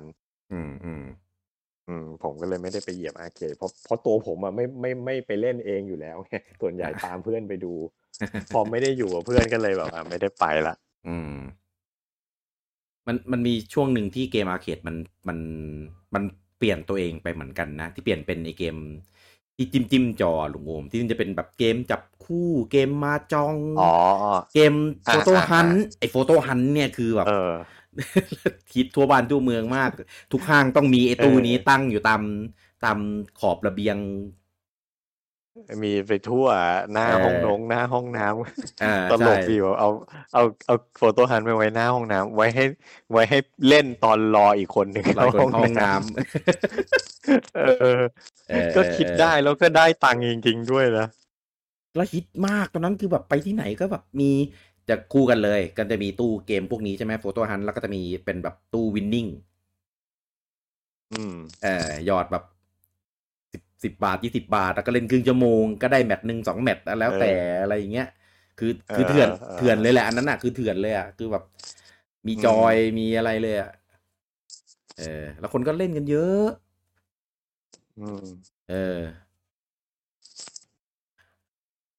ทุกวันนี้ผมว่าอาร์เคดมันก็มีกลุ่มเฉพาะของมันอ่ะมันไม่ได้เหมือนเมื่อก่อนอ่ะมันเปลี่ยนไปเยอะก็น่าจะไปเน้นในเรื่องของการมอบประสบการณ์ที่ประสบการณ์ใช่เน้น UX แทนใช่ที่แตกต่างจากแบบจากคอนโซลจาก PC จากมือถืออะไรพวกเนี้ยครับตอนผมไปสิงคโปร์ลุงโอมว้าวมากคืออาร์เคดทุกแต่ละอันคือแบบไปเจอด้วยผมไปสิงคโปร์ผมไม่มีโอกาสได้ไปเดินตามหาไปคุณบีเดลพาไปเลยแบบที่นี่คือแบบโรมอาร์เคดเดี๋ยวผมไปแล้วสนุกมาก Space Invader ไปเจอไอ้นี่ไงลุยจิแมนชั่นที่เป็นอาร์เคดอะโคตรสนุกมีด้วยเหรอมีสนุกมากมีด้วยเหรอไม่เคยรู้เลยใช่โหเกมโคตรสนุกมากแล้วคือที่นั่นอ่ะเขาเล่นเวลาเขาเล่นอ่ะก็จะมีเป็นตั๋วเหมือนเขาเรียกอะไรนะเป็นรีวอร์ดเวลาแบบเราเล่นแล้วได้พอยต์ได้อะไรเงี้ยมันจะเป็นตั๋วปิ้นออกมาแล้วก็เราจะเอาตั๋วเนี่ยไปนับเป็นแต้มแล้วก็เอาแต้มเนี่ยไปแลกของได้ก็จะมีแบบเป็นขนมเป็นของฝากเป็นแล้วแต่ว่าได้เยอะมากน้อยขนาดไหนเป็นตุ๊กตาเป็นอะไรเงี้ยมีคือนอกจากเราเล่นเฉยๆเนี่ยเราสะสมไอ้พวกนี้ไปแลกของแบบติดไม้ติดมือกลับบ้านได้ด้วยเราเล่นเก่งก็จะได้พวกเนี้ยกลับมาด้วยอันเนี้ยผมไม่เคยเห็นในไทยเลยนะผมเพิ่งไปเจอเนี่ยที่สิงคโปร์คือชอบมากซึ่งผมคิดว่าที่ญี่ปุ่นอ่ะก็น่าจะอาจมีแต่ว่าด้วยความที่ผมไม่เคยเห็นไงญี่ปุ่นผมว่านี่คือดงอาร์เคดเลยเพราะไม่งั้นโคนามิมันคงไม่ไปทำพวกนั้นอย่างเดียวอ่ะโคนามิคือเนี่ยแหละเซกาพูดเนี่ยเป็นเรื่องที่ติดค้างเขาเรียกติดค้างอยู่ในใจผมเนี่ยคือผมไปญี่ปุ่นมาหลายครั้งมากครับแล้วผมก็ตั้งใจจะไปเดินหาร้านอาร์เคดนี่แหละเจอไหมเพราะเราก็มีความคิดที่ว่าโหแม่งเป็นแบบเหมือนเป็นประเทศต้นกำเนิดเกมอาร์เคดเลยนะเว้ยอะไรเงี้ยแหล่งมันจะต้องแบบมันจะต้องแบบเดินไปไหนก็เจอแน่ๆปรากฏความเป็นจริงคือหายากมากผมไปญี่ปุ่นมาเป็น10 ครั้งอ่ะผมไม่เคยเห็นตู้เกมของจริงอ่ะเป็นเพราะว่ามันถูกจำกัดเอาไว้แบบโซนหนึ่งอะไรอย่างนี้แต่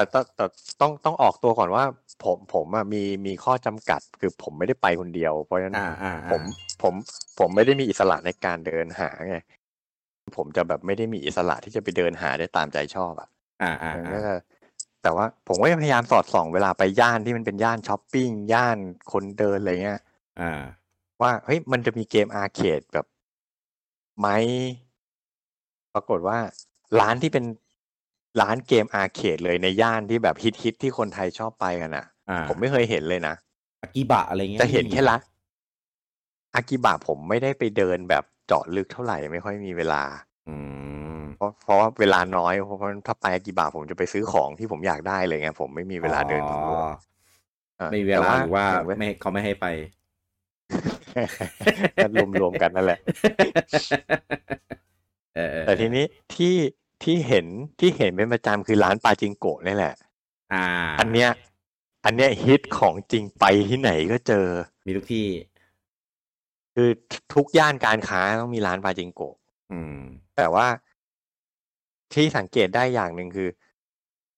เกมอาร์เคดอ่ะมันจะไปเป็นติ่งหนึ่งของร้านปาจิงโกะ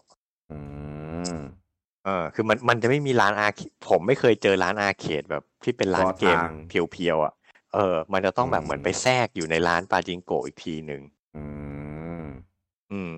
เพราะฉะนั้นแล้วทีนี้ประเด็นคือว่าผมก็ไม่กล้าเข้าร้านปาจิงโกะผมแบบไม่เคยไปอ่ะแล้วถ้าไปก็ต้องเดินเข้าไปเองคนเดียวเราก็ไม่รู้เข้าไปแล้วภาษาญี่ปุ่นเราพูดไม่ได้ก็แบบเฮ้ยเข้าไปแล้วเราจะทำตัวไม่ถูกคือแล้วถ้าแค่เราคือคิดในใจอ่ะว่าเฮ้ยแค่เดินเข้าไปเพื่ออยากจะไปชะโงกดูเกมอาร์เคดเนี่ยมันก็แปลกๆนะอะไรเงี้ยผมก็เลยบอกเฮ้ยไม่ค่อยกล้าอะไรเงี้ยเราก็เลยไม่เคยเดินเข้าไปดูจริงๆจังๆว่าแบบเกมอาร์เคดที่นู่นมันเป็นยังไงกันบ้างเลยผมแม่งโคตรอยากลองเลยแต่กลัวติดเหมือนกันแต่ว่าลองไงปาจิงโกะเนี่ยนะหยอดลูกเหล็ก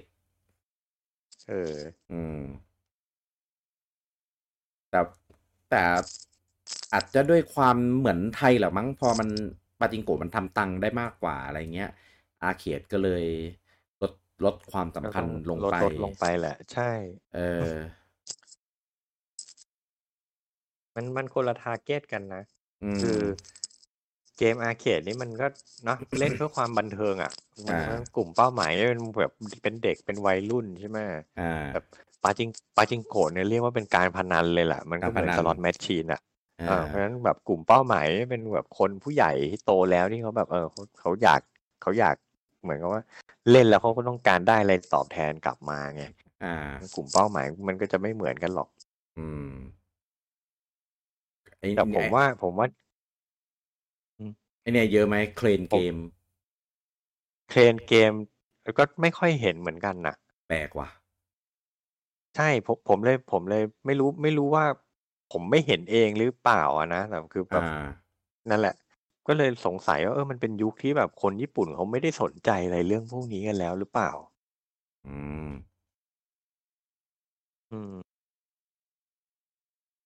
หรือผมอาจจะไม่ได้ไปแหล่งที่มันมีเองก็ได้นะแต่จริงๆมันก็น่าถ้ามันมีมันก็น่าจะมีทั่วปะมันก็ไม่น่าจะต้องแบบขนาดของไทยแต่มันผิดความคาดหมายของเราไงคือเราคาดหมายว่าโอ้โหเราจะต้องเห็นมันทุกที่อะไรเงี้ยเอาความจริงไม่ใช่นะขนาดกาชาปองก็ไม่ได้มีไปหมดไม่ได้มีไปทั่วทุกที่แบบที่เราเข้าใจนะมันก็ยังแบบมันก็จะอยู่ในที่ของมันมันก็จะอยู่แค่แบบร้านของเล่นอย่างเก่งก็เซเว่นบางที่อาจจะมีแต่ก็ไม่ได้เยอะอะไรเงี้ยแปลกว่ะคือมันเหมือนกับว่าเขาพยายามจัดระเบียบคือมันไม่ได้สเปะสปะเหมือนแบบคุณกี้เคยดูพวกหนังสมัยก่อนอย่างการ์ตูนอะไรนะไฮสกอร์เกิร์ลอย่างเงี้ยนึกออกไหมที่แบบโอ้โหยุค80ไปที่ไหนก็มีตู้เกมให้เล่นขนาดหน้าร้านขายของชำยังมีสตรีทไฟเตอร์ให้เล่นแต่ยุคนี้มันไม่ใช่อย่างนั้นแล้วไงคือแบบของพวกนี้มันจะถูกจัดระเบียบไปอยู่ในโซนของมันอยู่เป็นสัดเป็นส่วนเกมอาร์เคดก็ใช่ตู้เกมก็ไปอยู่ในร้านเกมตู้กาชาปองก็ไปอยู่ในร้านของเล่นอะไรเงี้ยมันจะไม่ได้มาวางเกลื่อนกาดไปทั่วแล้ว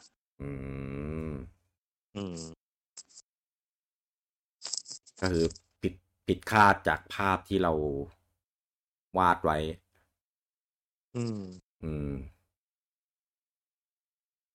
อาจจะเป็นเพราะว่าด้วยความที่กลุ่มของเขาเน้นเล่นปาจิงโกะกันเยอะกว่าก็เลยเหมือนแบบ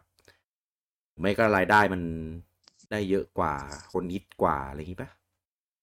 ก็อาจจะแหละถ้าเป็นเมื่อก่อนคือแล้วผมว่าคนเล่นเกมมันเปลี่ยนพฤติกรรมไปด้วยแหละคนญี่ปุ่นเดี๋ยวนี้มันก็ไปเล่นเกมกาชาในมือถือกันหมดแล้วมันไม่ออกมาเล่นเกมที่อาร์เคดกันแล้วแหละนึกว่าเล่นสวิชคือไม่รู้นะไม่รู้อันนี้อาจจะทึกทักไปเองบ้างถามว่าคนในวัย20กว่าคุณกี้คือถ้าไม่ได้แบบถ้าไม่ได้เป็นโอตาคุติดเกมขนาดนั้น เอาดูตัวเราเองก็ได้สมัยเรียนมหาลัยกิจกรรมหลักของเราคืออะไรเราไม่ได้ไปร้านเกมกันนะนึกออกว่าตอนเอพิโซดที่แล้วเราคุยว่าเฮ้ยตอนเด็กๆเราไปร้านเกมเราไปนั่งเล่นร้านเช่าแต่พอมหาลัยเราไม่ทำแล้วนะอย่างเก่งเราก็ไปนั่งเล่นวินนิ่งกับเพื่อนใช่ไหมแต่แบบเฮ้ยไม่ใช่ไปนั่งเช่าเพื่อจะมานั่งเล่นเกม RPG เกมแอคชั่นอย่างนั้นแล้วอ่ะคือมันเป็นด้วยช่วงวัยความสนใจเรามันไปสนอย่างอื่นหรือว่าเราไปมีกลุ่มเพื่อนมหาลัยที่มันไม่ได้เล่นเกมเงี้ยมันก็พาเราไปทำอย่างอื่นเด็กยุคนี้มันก็เล่นเกมไม่เหมือนเราแล้วด้วยใช่ผมว่ามันหลายปัจจัยอ่ะคือมันทำให้คนมันไม่ได้มีความสนใจที่จะต้องไปนั่งเล่นเกมที่ร้านข้างนอกบ้านอีกต่อไปแล้วอ่ะแล้วคือเนี่ยคือถ้าจะเล่นถามว่าเนี่ยไปเจอไอ้ตู้เกมโจรสลัดอย่างที่คุณกี้บอกอย่างเงี้ยมันเป็นเกมที่สามารถดึงให้เราออกไปนั่งเล่นมันทุกวันได้จริงๆหรอคือให้อยากเล่นแล้วไปอ่ะไม่แต่ถ้าเกิดเดินผ่านเล่นใช่ไหมมันก็จะแบบเฮ้ยเล่นขำๆเดินผ่านเจอแล้วก็เฮ้ยเล่นสักหน่อยแก้ค่าเวลาแก้เซ็งอะไรเงี้ยหรือแบบโอเคแบบอาจจะแบบไปเดทกับแฟนก็ชวนแฟนเล่นกันหาอะไรทำเงี้ยนึกออกไหมแบบวัตถุประสงค์ในการเล่นเกมอาร์เคดมันเปลี่ยนไปอ่ะใช่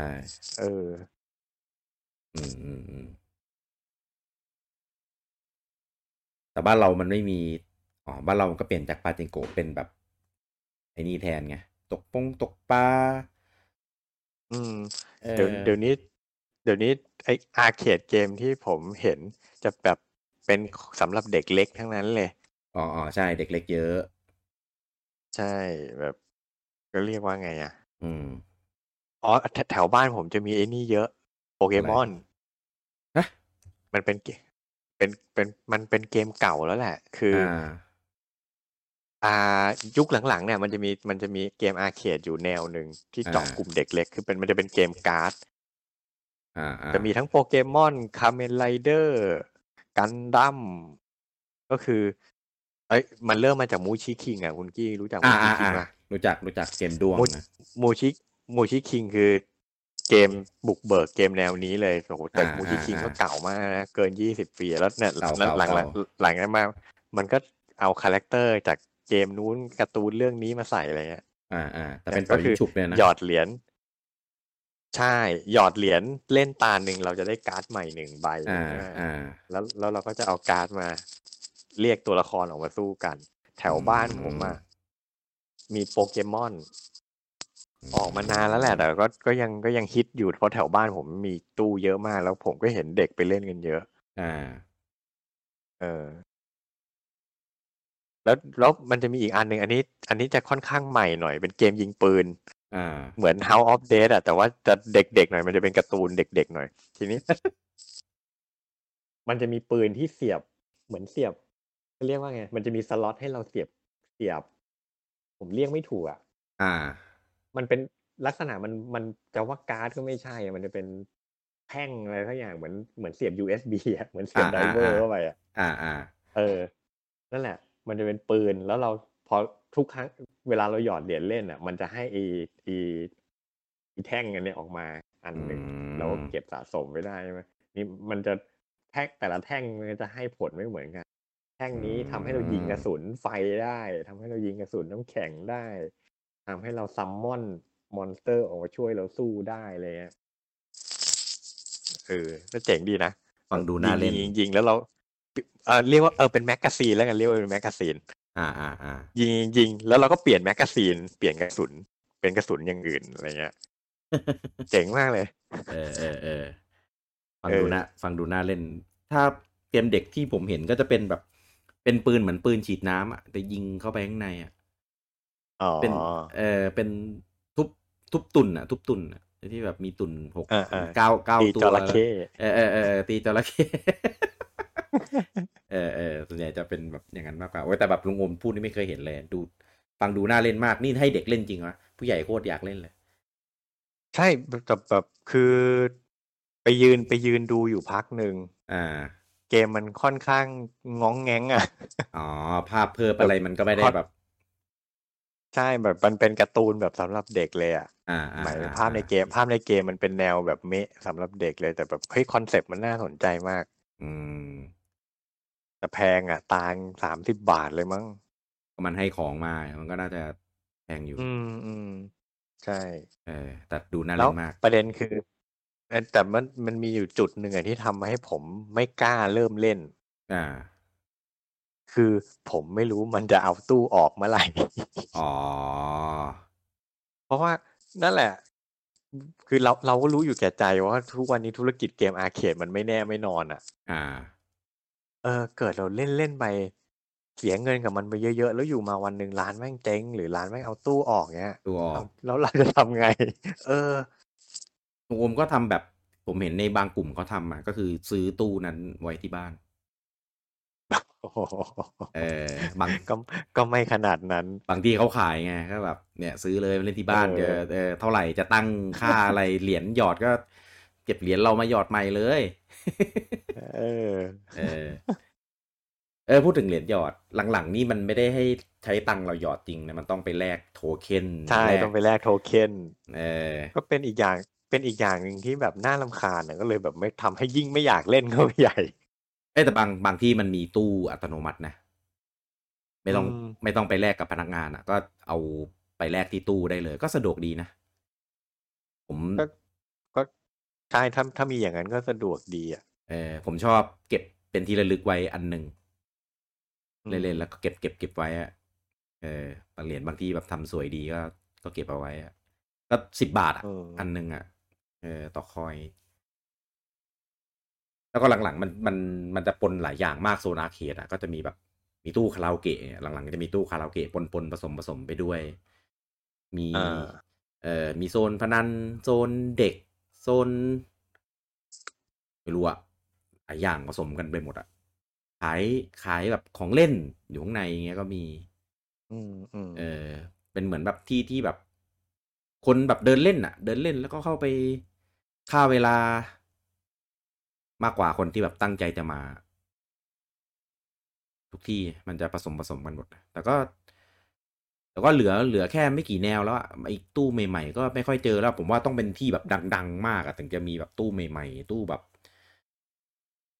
นั่นถ้า น่ะสิมันต้องเป็นแถวที่ยังมีวัยรุ่นไปเดินกันนะเนาะถ้าที่มีใหม่ๆที่ผมจำได้นะก็จะมีมาบุญครองเนี่ยอันเนี้ยอันที่แรกๆเลยที่นึกออกกับอีกที่หนึ่งก็เดอะมอลล์บางกะปิโหเดอะมอลล์บางกะปิยังมีอาร์เคดอยู่เหรอมีเรามีตู้ใหม่มาลงประจำเลยเออเออคือสมัยก่อนก็เป็นแหล่งเหมือนกันนะเดอะมอลล์บางกะปิแรงเลยโอ้ยเมื่อก่อนมีนี่ด้วยซ้ำบ้านผีสิงอ่ะเดอะมอลล์บางกะปิอ่ะเหรอผเอมไม่อค่อยได้ไปเท่าไหร่อย่างล้ำแล้วเอผมอไม่ได้บ้านอยู่แถวนั้นด้วยนะก็นั่งรถไปโคตรลำบากเลยก็ยังสรรหาไปเออเอจอริงๆอ่ะผมมาเรียน A-back อยู่ตอ่ารงหัวหมากจริงๆเดอะอ๋อมอลล์บางกะปิไม่ได้ไกลมหาลัยผมเท่าไหร่อ่าแต่ว่าเชื่อไหมสมัยเรียน A-back ไม่เคยไปเดอะมอลล์บางกะปิเลย ใกล้มหาลัยนิดเดียวเองแต่ไม่ได้เคยไปเลยเด็กเอแบกเที่ยวไหนกันอ่ะคือคืออย่างนี้เพื่อนผมอ่ะบ้านมันจะอยู่โซนแบบโซนสยามกันหมดเลยอ๋อก็จะชวนไปเที่ยวแถวนั้น เพราะฉะนั้นเลิกเรียนมันก็จะไปเที่ยวแถวสยามกันหมด ใก เพล้บ้านราะมันใกล้บ้านมันไงอ่าเอออ่านั่นแหละก็เลยไปไม่ค่อยได้ไปเหยียบบางอืมกะปิเท่าไหร่อืม ไม่ใช่ไม่ค่อยไม่เคยเลยล่ะเออ เออถ้าปัจจุบันเนี้ยก็ไม่รู้แล้วคือมาบุญครองอะมีเพราะว่าเป็นล่าสุดที่ไปแล้วก็ไปเล่นอาร์เคดไปอะไรอย่างนี้อืมถ้าไม่นับแบบตามห้างทั่วไปอะนะซึ่งอนาคตเนี่ยผมว่าไม่รู้แม่งจะยังไงวะยิ่งมีโควิดอย่างเงี้ยมัน new normal อะวงการอานั่นร์เคดแหละคือมันจะยังไงวะแถวบ้านผมมีมันจะมีเขาเรียกว่าอะไรอ่ะเป็นบ้านบอลสำหรับเด็กอ่ะ โอ้โหอ่าผมจะชอบพาลูกไปเล่นใช่ไหมทีนี้อ่าอีอีบ้านบอลบ่อบอลบ้านบอลพวกบอเนี้ยบอลเขาข้างหน้าเขาก็จะมีอาร์เคดแบบให้เล่นกรุบกริบนิอ่าดหน่อยใช่อ่าซึ่งมันก็จะเป็นอาร์เคดสำหรับเด็กถ้าเป็นส่วนใหญ่ครับแต่ว่าบางร้านมันก็จะมีแบบให้ผู้ใหญ่เล่นบ้างอะไรเงี้ยไอเกมรอไอเกมโจลูกรสลัดคุกกี้ก็มีแถวบ้านผมอะแต่ผมอ่าไม่เคยเล่นอ่าอ่าอ๋อนั่นแหละตอนซึ่งไอร้านไอบ่อบอลกับอาร์เคดที่ว่าแถวบ้านผมเนี่ย ปิดมาปีนึงเต็มๆแล้วอ่ะโอ้ไม่ไหวแล้ว เพราะโควิดอ่ะแล้วแบบเออเฮ้ยแล้วเขาจะอยู่กันได้ยังไงล่ะอืใช่ป่ะมคือตอนเนี้ยเหมือนไอร้านที่ว่าเนี่ยอาร์เคดอ่ะเป็นเหมือนปรสิตของบ้านบอลอีกทีหนึ่งอ่ะนึกออกไหมมันมันไม่มันเป็นห้างมันไม่ใช่ห้างวัยรุ่นอ่ะมันเป็นคอมมูนิตี้มอลล์เพราะฉะนั้นคนที่มามันคือครอบครัวพ่อแม่พาครอบครัวลูกมาเล่นบ้านบอล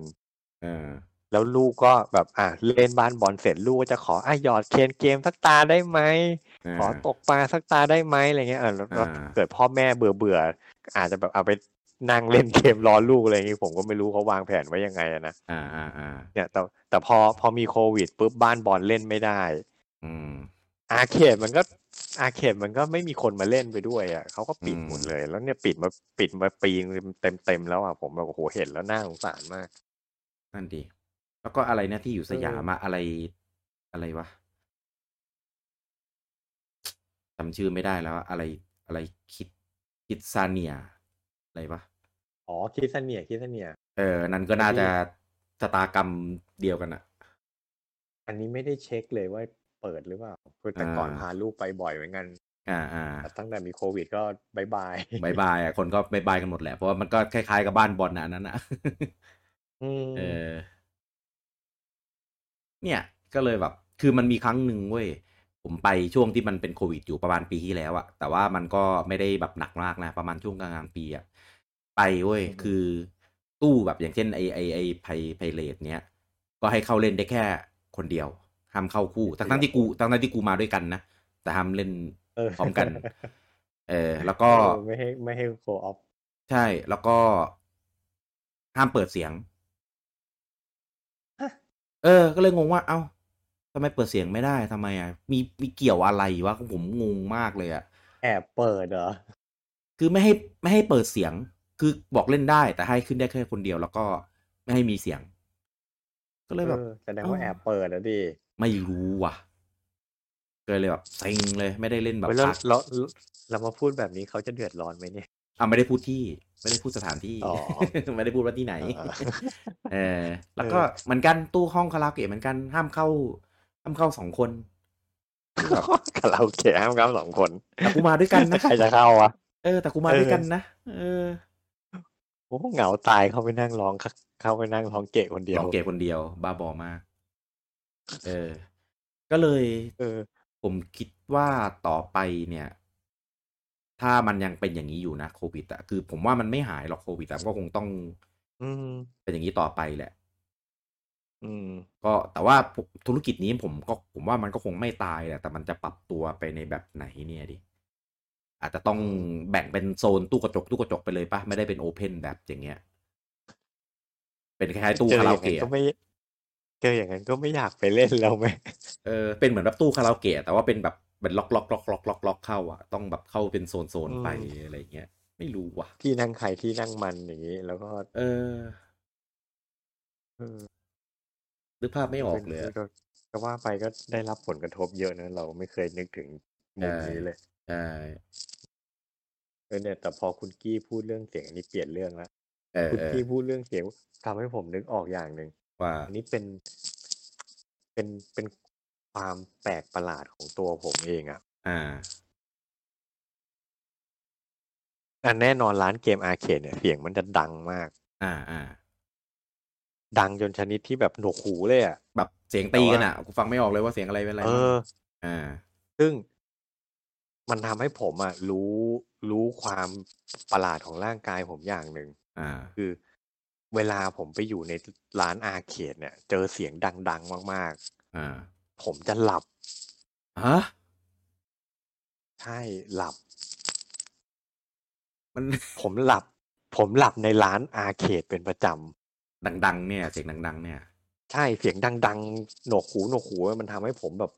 ไม่รู้อะอยู่ดีๆผมก็จะง่วงแล้วผมอืก็หลับเลยเว้ยมคือมีอยู่ครั้งหนึ่งอะหนักถึงขนาดแบบ คือปกติจะรู้สึกแค่ง่วงแต่ไม่ถึงกับหลับหรอกอ่าแต่เพราะว่าเฮ้ยก็ง่วงแต่เราอยู่ง่วงแต่เราอยู่ที่ห้างไงแล้วเราจะไปหลับที่ไหนเราทำไม่ได้เราหลับไม่ได้ไงอ่าก็จะแค่อ่าอ่าแบบโหง่วงมากๆง่วงมากๆแต่มีอยู่ครั้งหนึ่งผมทนไม่ไหวผมถึงขั้นฟุบลงไปบนตู้เลยอ่ะ อ่าแล้วผมก็หลับอยู่ในร้านเกมเลยอ่ะ เอเอออคือแบบมันผมเลยมารู้ว่าแบบเอ้ยผมอะถ้าเจอเสียงดังๆมากๆแบบเนี้ยมันจะทำให้แบบประสาทผมเป็นอะไรสักอย่างอะแล้วผมจะง่วงก็น่าจะเหมือนคนแล้วที่แบบทำมากๆติดเข้าผมก็หลับเลยน่าจะเป็นคนแบบเหมือนติดเสียงพัดลมที่แบบเสียงพัดลมที่มันดังๆที่บ้านเลยพอได้ยินแล้วก็จะแบบง่เอวงอ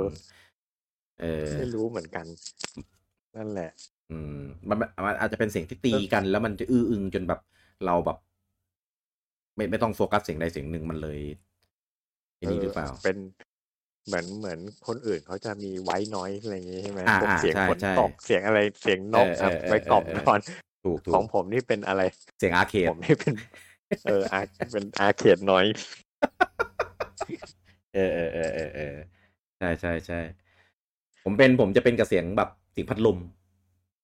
เออเสียงแบบเสียงเอี๊ยดเอี๊ยดเสียงแบบพัดลมกระพืออะไรเงี้ยเพราะเมื่อก่อนบ้านจะเป็นแบบพัดลมแบบเก่าๆเป็นพัดลมแบบใบพัดเหล็กอะไรเงี้ยเสียงมันจะแบบดังมากเว้ย